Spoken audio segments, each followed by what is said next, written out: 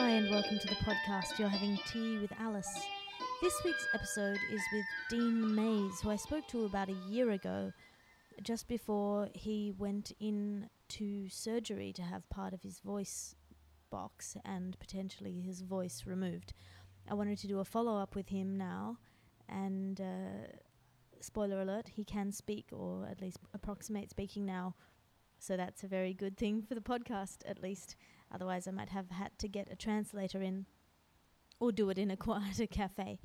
So I really enjoyed this conversation with Dean. We talked about all sorts of things, including the allocation of resources in hospitals and the treatment that he received when he was, in this way, disabled, and various other exciting things. It was quite a loud cafe. I think I've managed to edit it so it's clean noise. Let me know if there's a problem. AliceRFraser@gmail.com. Thank you everybody who's been contributing to my Patreon, patreon.com/AliceFraser, and everyone who's upped their pledges to the $5 pledge so that they can get access to the full show of The Resistance. And there's a few people who've come on board just for the month to get access to that, which is great. If you want to do that, you just sign up at Patreon, sign up for the $5 thing, and you can sign off at the end of the month. You can discontinue your contribution. I've done it like that just to limit the number of people who can have access to the show while I'm still selling it around the place. It's a good show. I really like it. I hope you decide that you want to watch it. That's about that. That's all I had to do kind of on the admin front. Oh, I'm finishing up in Adelaide now. So if you're in Adelaide, you're unlikely to be able to see my show unless you literally come tonight. But I'll be in Melbourne at 9:30 at the Chinese Museum. Then I'll be in Sydney at the Enmore. Then I'll be in Perth in some place in Perth. And then I will be in Edinburgh for the full month of Edinburgh at 10 p.m. at the Gilded Balloon in the billiard room. So that's if you want to know where I am, that's where I am. If you want to see my show, if you're in any of those places or have friends in any of those places, come along, send them along. I would love to see you. That's about it. Thank you everybody who's been tweeting me at alliterative, ALITERATIVE, and thank you everybody who's been giving really nice reviews on the iTunes page. That really helps. If you can't afford to contribute financially to this show or don't see a reason why you would, then just telling other people about it is an enormous help to me. You're having tea with Alice. I'm going to let you listen to this conversation with Dean Mays. I hope you enjoy it. We're going to start now? Yeah, let's start now. Okay. Do you want to reintroduce yourself to my audience? Who are you? What are you drinking? I'm Dean Mays, and I'm drinking a cappuccino at the moment. Breaking with TCAST convention, I'm afraid, so I apologise in advance. That's all right. I'm getting very loose on that. Gillian drank an orange soda yesterday. Oh, yeah, the San Pellegrino. Scandalised. So last time we spoke was the night before you went in to have your voice cut out, basically. Yeah, basically. Yeah, that was in May last year. And now you at least sound like you're talking. So do you want to explain that? I am. When I spoke to you last year, I was facing the very real prospect that I wouldn't have a voice after that surgery. And as it turned out, for most of last year, I didn't have a voice at all. And it was a surreal experience that was very confronting, and I think I went into it expecting the situation that happened, but I didn't really appreciate just how much of an impact it would have. I just sort of kind of went, I don't know, just accepted it almost immediately. So yeah. I mean, when you didn't have a voice, did you know that you would get one back, or no? No. So what was that like? It got very old very quickly. Mm-hmm. I don't know what I was thinking that I'd be able to cope with this. In fact, it's just, I don't think I sort of appreciated the significance of not being able to speak.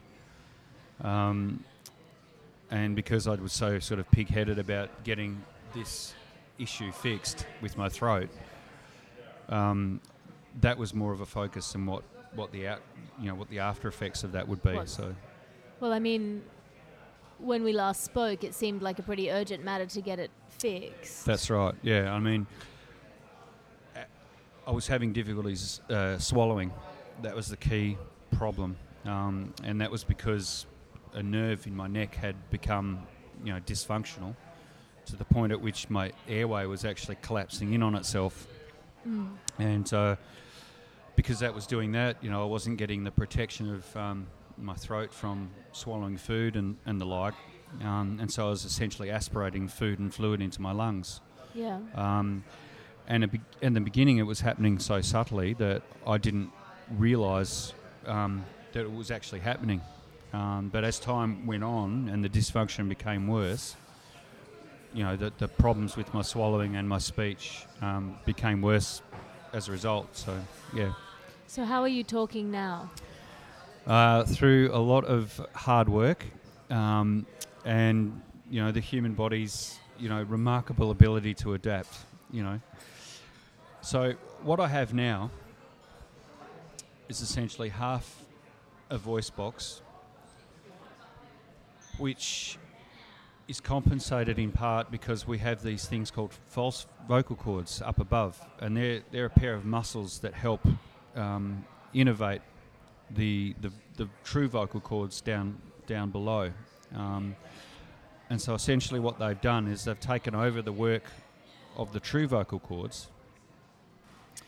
and have allowed me to make a voice that is, sounds on the surface quite normal, but is precarious at best, So, the way that I sort of articulated it, I'm not sure if this is right, is it like doing a voice? Is it like doing a pretend voice? That's right, yeah. It's like trying to imitate a character or, a famous person or something like that.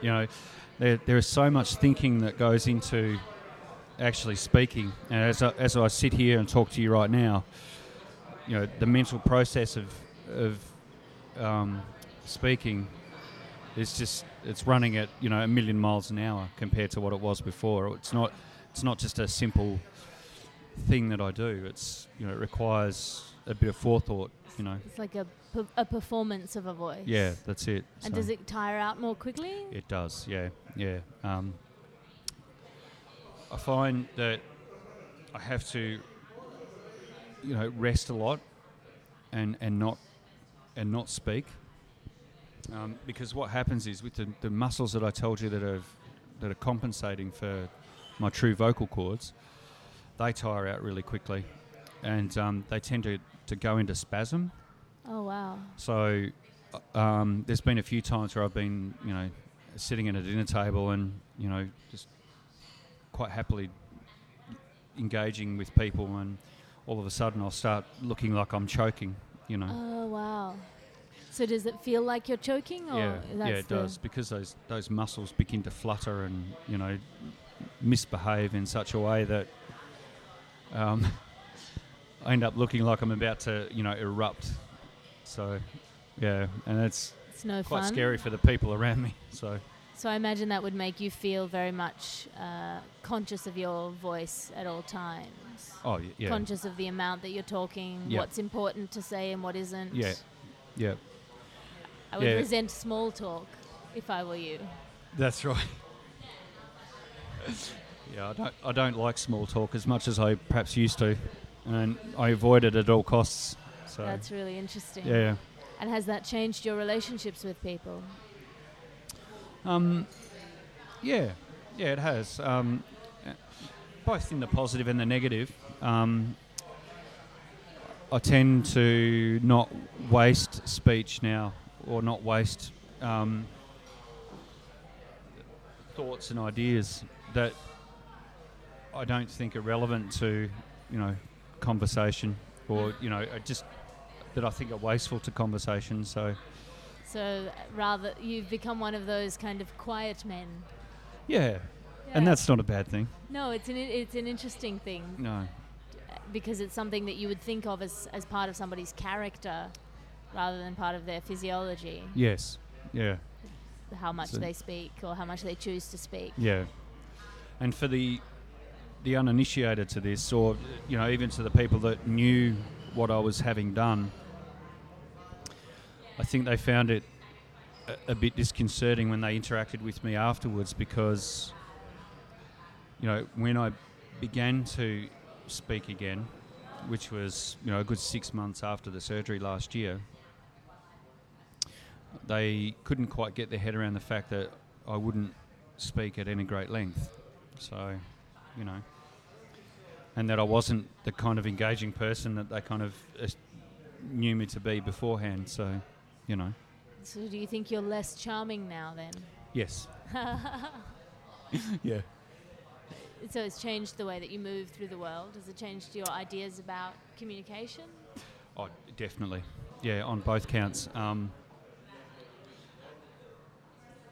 In the beginning, I was consciously avoiding people and avoiding social situations purely because I couldn't engage in those situations. But as time went on, it just became a natural thing to be more reserved in social situations, out of a feeling of self-preservation, and to preserve what I've got left. But in terms of communication, there was that benefit of actually being a much more reflective person than what I had been perhaps previously. Yeah. So having to think before you speak. Yeah. And that's probably that's the good thing about this, is that I think I've become a more considerate person in a lot of ways. So that's really interesting. Again, I'm really interested at the moment in the difference in I think a lot of the things that we think of as part of your personality are dictated by things like physiology, hormones, things that we don't have control over, things that upset you, things that you care about, are less part of your personality than you would necessarily want them to be. Yeah. Which is, that's an interesting thing. Yeah. So, and I think that, in this day and this time that we're in, where everybody's so quick to put forward an opinion on something, being able to, and in a lot of ways being forced to sit back and not immediately jump to an opinion, it's been great because it allows more time to reflect. And I think that I've definitely become a more reflective person anyway. But that's actually a trait that I consciously pursue now in the way that I sort of walk through life, is to be more reflective. Can you think of an example of a time where you would have behaved in a certain way or you would have spoken but didn't? Doesn't matter if you can't. It's just...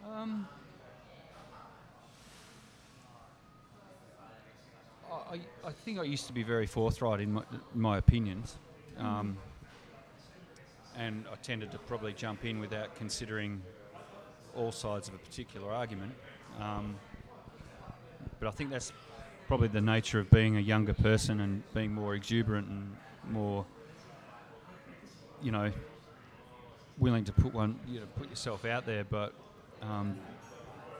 these days I'm sort of wanting to be quieter and more reflective, as I said before, because I don't like being as bolshy as I was before. So yeah, that is an interesting shift, and again, you don't know how much that's due to your voice and how much that's due to sort of becoming a more mature person. Yeah.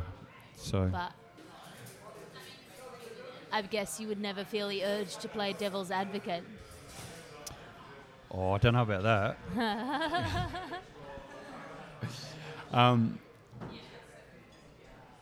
That's interesting because I think that whereas once I was sort of more straight down the line on a lot of issues, by being considerate of other points of view, I actually think that I like to step towards the devil's advocate a lot more. Oh wow. Yeah. That's counterintuitive. So you're more, you spend more time thinking while somebody else is talking. Yeah. And rather than you might go, well, have you thought about it this way? Because you've had. And see, I actually like to think that part of that's your fault. Because you have this podcast, you see, and during the downtime that I had last year, you know, there was your podcast, and you'd discussed other podcasts that that you'd like to listen to that fit very much within that long form conversational vein. Yeah. And so I found myself listening to a lot more of those, and just being really happy being a kind of a observer of those conversations that challenged a lot of what I used to think about, you know, and used to believe. And that's been a real, I don't know if revelation is too strong a word, but evolution maybe. Evolution, yeah. I like to be. So like which podcasts, like Sam Harris, like Sam Harris, yeah. I've listened to a lot of Sam Harris, and there's another one called The Hidden Brain on NPR. Yeah.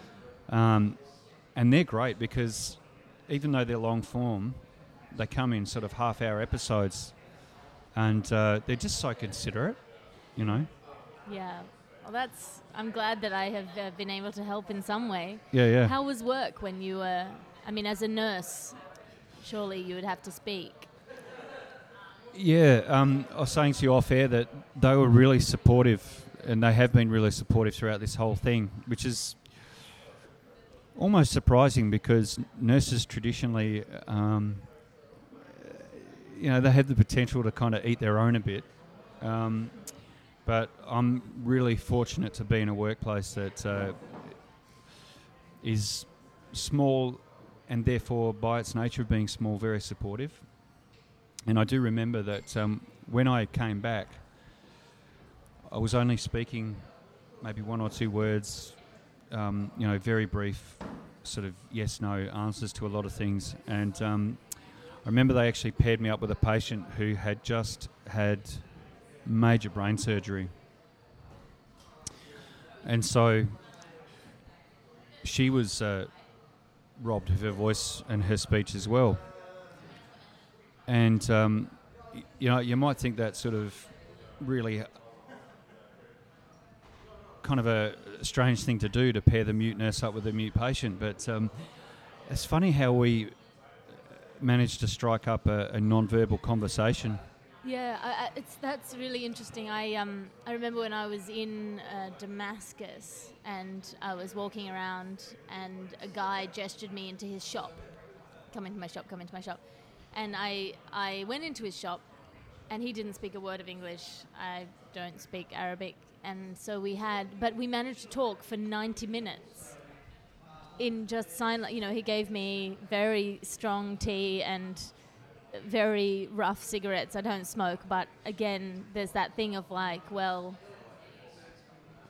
I've got to kind of show you goodwill. And so I was sort of bum puffing these terrible cigarettes and having this conversation and, you know, finding out that he had, you know, he'd sort of gestured towards boobs, that he had this many daughters and this many, like, curly moustache sons, and one of his sons was married and had 2 kids of his own, and just this whole very extensive conversation, and then him showing me all of the stuff in his shop and sort of explaining where it had come from, and again, just with a lot of goodwill. It's amazing how much communication you can have. Oh, it is. And I mean, for me as a nurse, non-verbal communication is just as important in the caring setting as verbal communication, particularly when you're trying to, you know, interpret a lot of non-verbal cues from a patient that can't speak, or you know, or is on a ventilator, which, you know, for a long time this patient was. You know, being able to pick up on those non-verbal signs is just so important, you know. This is slightly tangential, but I think it might be relevant. There's a show in the UK called The Undateables. which could be incredibly sort of prurient and titillating and badly done, but it's actually done very well. It's like a dating show, but it shows people who are either sort of neuroatypical or have other disabilities being paired up either with neurotypical people or other people who have various sort of arrays of disabilities or diseases or genetic issues. And it's really interestingly done. It's really well done to sort of show the essential humanity of the need for love. Yeah.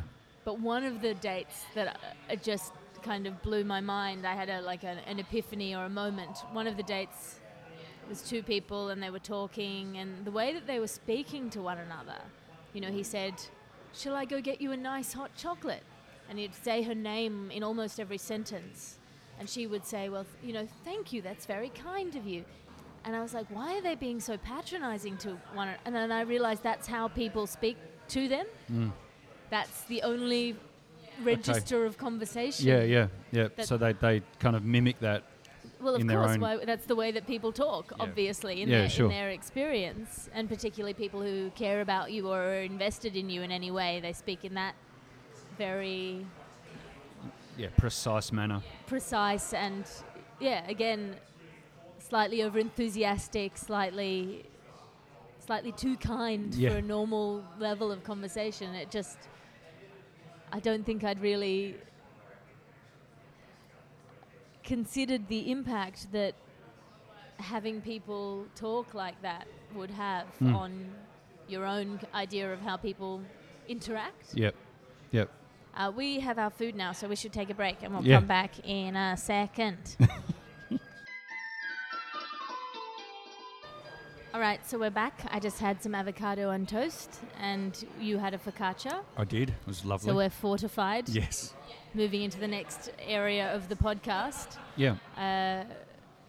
What were you talking about before? My early interactions with patients and, getting back on the horse as such, at least as a nurse that couldn't speak. So, and has it changed your relationship with your family? Yeah, it has. Not that I'd sort of condone yelling at children, but I can't yell at children. So my children can, I think they can get away with a lot more. Interesting. I need you to meet my dad. He never shouted at us, but he could very, very powerfully communicate disapproval. So maybe you need to learn some of his techniques. I think that's very noble. I like that, and it's something I'd actually like to achieve as a father, as a parent. So, one of the loveliest things that occurred out of all this, and I want to say that it was almost by accident, but it wasn't. With both my children, my boy and Xavier and my daughter Lucy, we got into the habit of reading to them every night. Reading a story, and of course, in the immediate aftermath of my surgery, I couldn't do that anymore. And so, whereas Xavier took it upon himself to read to himself, Lucy and I worked out a way where I'd basically get her to read to me. And so in a very short space of time, her reading fluency just went through the roof as a result of all this. And that was a really lovely thing that brought us closer together than what we are, we're already close anyway, but... Did she get to choose the books, or did you? Oh, yeah. I let her choose her books. What kind of books does she read to you? Oh, she's very much a fan of Angelina Ballerina and, all those really lovely ABC characters. So there's nothing ever, too gaudy or, schmaltzy. So. I reckon try her on James Thurber, The 13 Clocks. Okay. It's a very good book. It's a really delightful it's almost poetry the way it's written. It's written to be read aloud, very sort of rhythmic and epic and Fantastic. funny. It's very funny, but it's not, it's not violent or sexual or anything that's inappropriate for children. Yeah. But there's a very, I would highly recommend that as a book to read. Also, The Phantom Tollbooth, if she's up to that. Okay. Which is a book sort of about maths. Yep. Actually, I should have a read of that, given that I'm trying to deal with quantum physics in my show. Oh yeah, I enjoyed that part of your show last night, actually. So. I mean, I'm no quantum physicist, but then beyond watching Brian Cox, I'm not either. So there's this amazing statistic that's come out recently that I think it's 5 out of 6, and this is probably a misquote. There's a real number, but it's one of those startlingly high numbers of studies cannot be replicated. Okay. The vast majority of them, I think, are in psychology and social sciences. Right.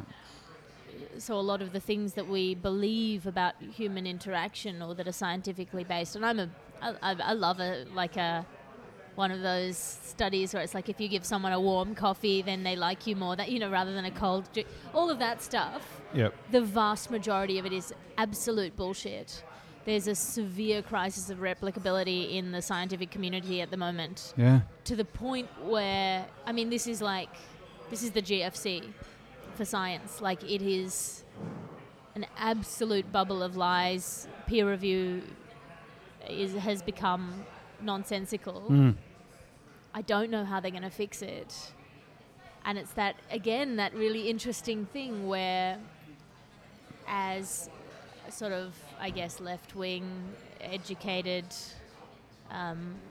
non-religious people, we tend to go, oh, well, science, you believe science over religion. Yeah, sure.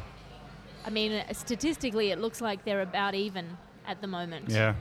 Like, in terms of what they have in them that you can believe and what they have in them that is utter bullshit. Yeah. Science and religion are punching at about the same weight, which is devastating. Exactly. Like, I mean, which is not to say that, you should just believe anything because you believe it, but there's a lot of people who just believe in science because they believe in science. Yeah, yep. And it's, again, this is really devastating for things like climate science, where, those studies are replicable. Yeah, yeah. But once you cast doubt on an area like that, it's like the whole area is suspect, particularly in the softer sciences. The humanities and...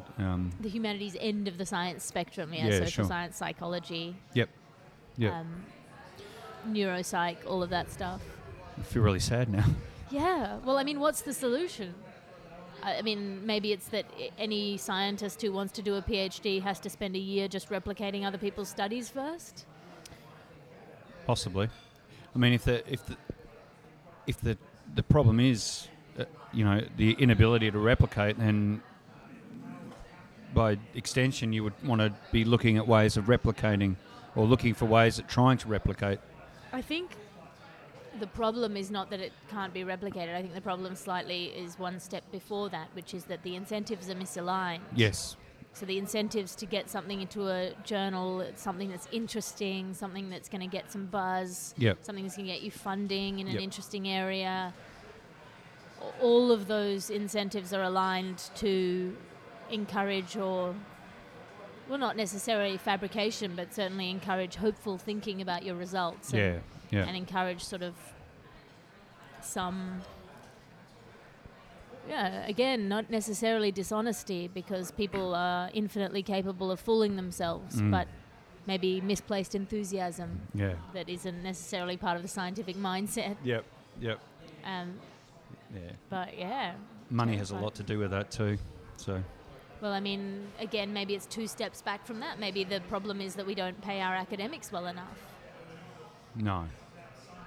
And that if you're in a position where you're fighting for tenure, or you've got great job insecurity at the moment, lecturers, particularly in America, but also in Australia, I have a friend who works with the university. They don't find out till maybe a month before term, maybe 6 weeks before term starts, whether they have a job at all for the next 3 months. and then it's 3 months, maybe 6 months, and then they are back in this state of complete uncertainty. And that's very damaging on the morale, at an individual level, and the morale within the community of academics that are, trying with good intentions to advance humanity and humanity's causes in those areas too. Yeah, it's incredibly anxiety-inducing Yeah. for a class of people whose job is to be in their own heads. Yeah. You've got people who have got the natural inclination to be in their heads. That's been cultivated through this kind of education system. Yep. And they're told that their job is to think, and then they're told that their job is insecure. Like, that's a very toxic mix, Yeah. I think. And I think it's happening in more and more industries around the world. The liquid workforce, which is good if you're the one who wants to drink the liquid, and not so good if you are the liquid, I think. Yeah. Do they have that in nursing as well? Nursing's one of those professions that's, I want to say that it's quite adaptable. Well, everyone has bodies all over the world. Yeah, that's it. And I mean, look, people are always going to be sick. There's always going to be a need for, health management, harm minimisation. And I think that at the outset, when I was considering career choices, nursing seemed to be the most responsible thing to pursue. And I'm not saying that was my only reason for pursuing nursing initially, but it was a solid career, and the old adage that you're always going to have a job in nursing, you know. It's very much true. And I like to think of myself that I've always remained nimble, in the profession, by not sort of sticking to one area, sort of moving around different areas, to broaden my skills base. And well, you were saying just before that you were willing to do stuff that other nurses weren't willing to do. That's right, yeah. I was spent a number of years doing neonatal intensive care. Which is an area of nursing that not a lot of people feel comfortable in, because your patients are so small. And look, it scared me to begin with, having to sort of handle these Coke bottle babies, as I like to call them, Tiny, tiny, tiny babies. Oh, tiny, translucent skin, and oh God, little hands that you could see the bones through their fingers, I imagine you wouldn't be able to do that for very long. I probably did it for longer than, say, the average nurse would. I know there's nurses that are absolutely dedicated to that area of nursing, but and have done it for a long time. But I burnt out eventually. How did you recognise that you had burned out? There were some cases where I felt really uncomfortable, with the decisions that had been made. I remember one particular child that had been received into the unit from the birthing suite that had been born at 23 weeks, which is, 3 weeks beyond viability. And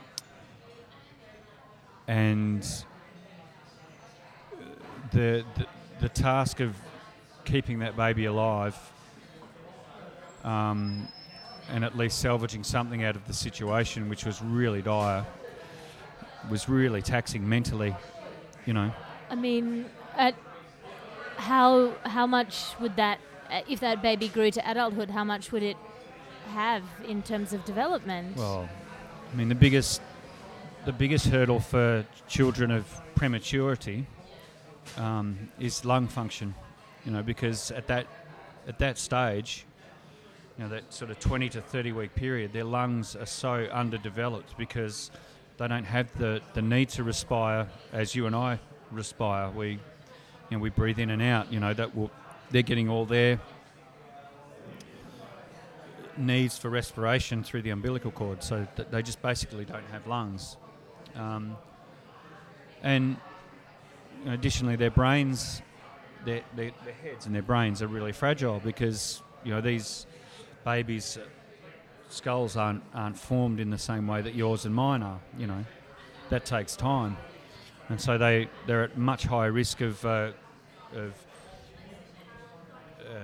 bleeding into the brain.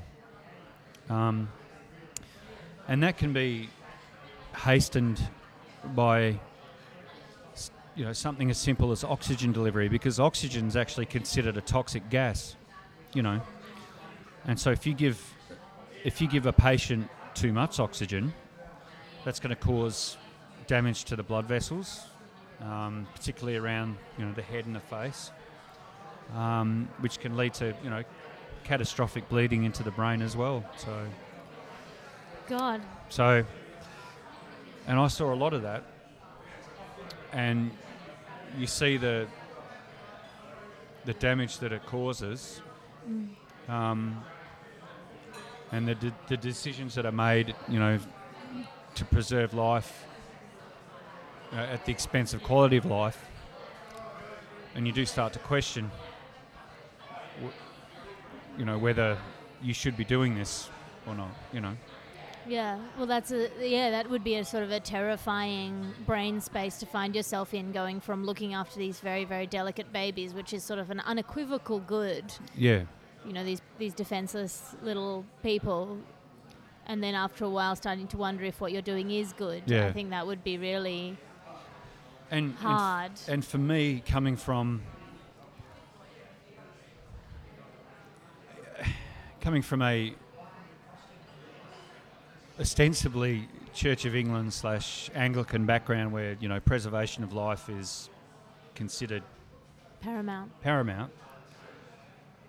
finding yourself in a headspace where you're questioning that is really confronting, Yeah, I mean, certainly to your moral sense of what's right and what's wrong. That's it. So, which is something I'm very interested in at the moment. And I mean, even though, I don't profess to be, a practicing Christian or anything like that now. I mean, my own moral code still is influenced by, of course, that upbringing. So, I cherish life as much as the next person, but I'm also pragmatic enough to realise that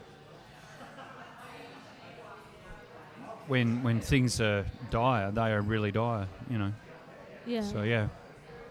Did it ever slip into sort of economic thinking for you in terms of the amount of resources that were being... I know that's a very harsh thing to consider, but... Oh, no. That's a conversation that is often had in health. And again, it's an unspoken thing, but pragmatism sort of exists in really weird places sometimes. And it's harsh. It's really harsh to even consider that, but Well, I mean, it's, if you want to sort of depersonalize it slightly, you consider it as a political issue, which is that the government gives a limited amount of money to healthcare. Yep. And so there's a triage aspect to care. Yeah, that's it. Which means that you can't look after everybody, or you can look after everybody but not as well as you would like to. Yep. There have to be limits to the amount of care. I remember wrestling with this with Mum when she was not well enough to be at home alone. Yeah. And Dad was overseas, and the doctor just kept trying to release her. We'll get her out tomorrow, and I'd say no, and I would just lie through my teeth. I'd say, I'm working full time. I'm not going to be there. The house is full of knives. But our floor was uneven. There's a set of stairs. Marble bathrooms, glass showers. All these things. At one time, Mum fell over and couldn't get up until Dad got home. When things started to get bad, before they were at that level sort of consistently. So this doctor, I'm sure he had many pressures on him to make beds available. I'm sure there were many people with arguably greater needs than my mum who were coming in, but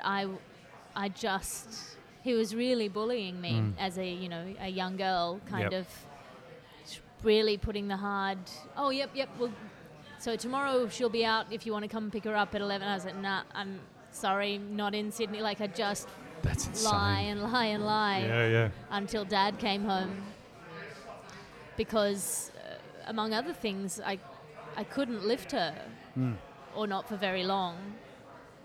So yeah, and see, for a doctor, you know, there's a limited scope for what they can know in terms of what's out there in the community. You know, they're focused on one aspect of the hospital stay. You know, nurses are tapped into resources that could have helped you and your mum outside. Yeah, well, I mean, eventually we did sort of set up so that Mum could be at home, but it took a lot of different time. resources, and you needed to call these people and those people and get this care and that care, and these were the times when I could be there, and Dad, and so on and so forth. I remember having this discussion with a friend of mine. We had these sort of very wanky sort of meetups in Sydney at one point of people from all different areas of life, friends who'd all, gone to school together but were now in very different areas, and just sitting down and seeing if we could think of cool things that we could do with all of our brain power and different sets of expertise. And I remember talking to one who was a young doctor who said, it's really upsetting that people, they let their parents just go into the hospital, and then they, they'll only visit them like once a day, or even less than that, and they just want to get rid of their parents, and they just don't want to look after them, and they expect us to do that kind of care, and it's everyday basic care, and that's the job of families. And I said, well, no, traditionally that's the job of women. Like, traditionally that is the job of women, and now you as a doctor, as a female doctor, want to be allowed to work and have a job and pursue your life.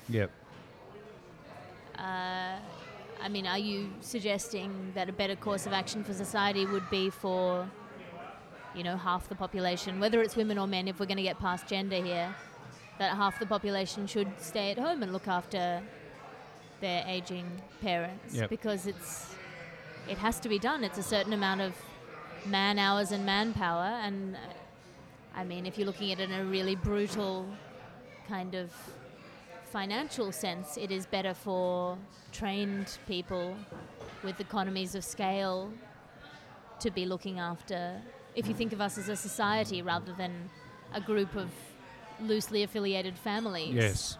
Like, part of the progress of civilization has been moving away from the family and towards broader societal responsibility. I mean, this is one of the things that conservatives and Republicans and, capital L liberals have been arguing against for many years.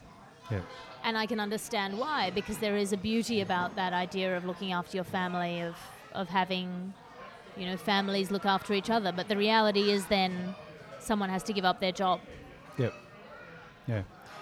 And see, the complexity of healthcare now, from a care point of view, from a pharmacological point of view, from a medical diagnosis point of view, just simply makes it impossible for families to provide 100% care 100% of the time, because not every member of the family is going to be well versed in managing medications. Not every member of the family is going to be well versed in identifying symptoms indicating a deterioration in their loved one's condition. We're not experts. Not everyone's an expert. No one's an expert. So there's that old adage that it takes a community to raise a child. Well, it takes a community to care for elderly people as well. Yeah. Yeah, I mean, that's that interesting thing. I think up until I went to university in England, I would have agreed with her that, you know, your job was to look after your family above other things. Yeah. And that's what I said to her. I said, would it have been better for me not to go to Cambridge? Is that... I mean, that's the choice. Is that an acceptable choice? Yeah. What's the correct thing? And then should it be me or should it be Henry? One of us can't go. Yeah. Yeah. Or should Dad give up his job? In which case, where's our family's money coming from? Yeah. And there's the other factor, you know, hard economics of care comes into play where, you know, families often simply can't afford to deliver the kind of care that is required because it costs a lot of money. So, yeah, it does. And then, again, purely economically, the economies of scale of having resources available, things like those special beds and... which costs an absolute mozza, by the way. Railings, if someone has balance issues, those kind of bathrooms which have soft edges. Yeah, yeah. Oh, wow. I think I think that shrill whistle of a child might indicate the end of this podcast. Yeah, sure. Is there anything else that you wanted to say? Where can people find you online? So I have a website, which is allthewsdeanfromaustralia.com. So as we said before, I'm also a writer as well as a nurse, and I've very good novels.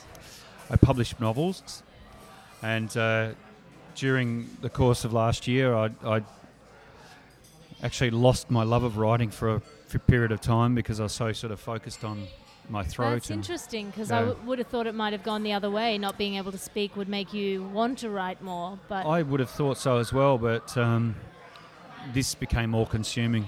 So, and it's only very recently that I've tapped back into that, you know, love of expression, and you know, I think I'm in a place now where I'm sort of happy enough, having done all the therapy that I've done on my voice, that I'm happy with the balance that I've got between being able to speak in a limited capacity, being able to think a lot, and being happy enough to create. So that's nice. Yeah, happy enough to create. Yeah. I will end on that. Thanks for having tea with me. Oh, thank you.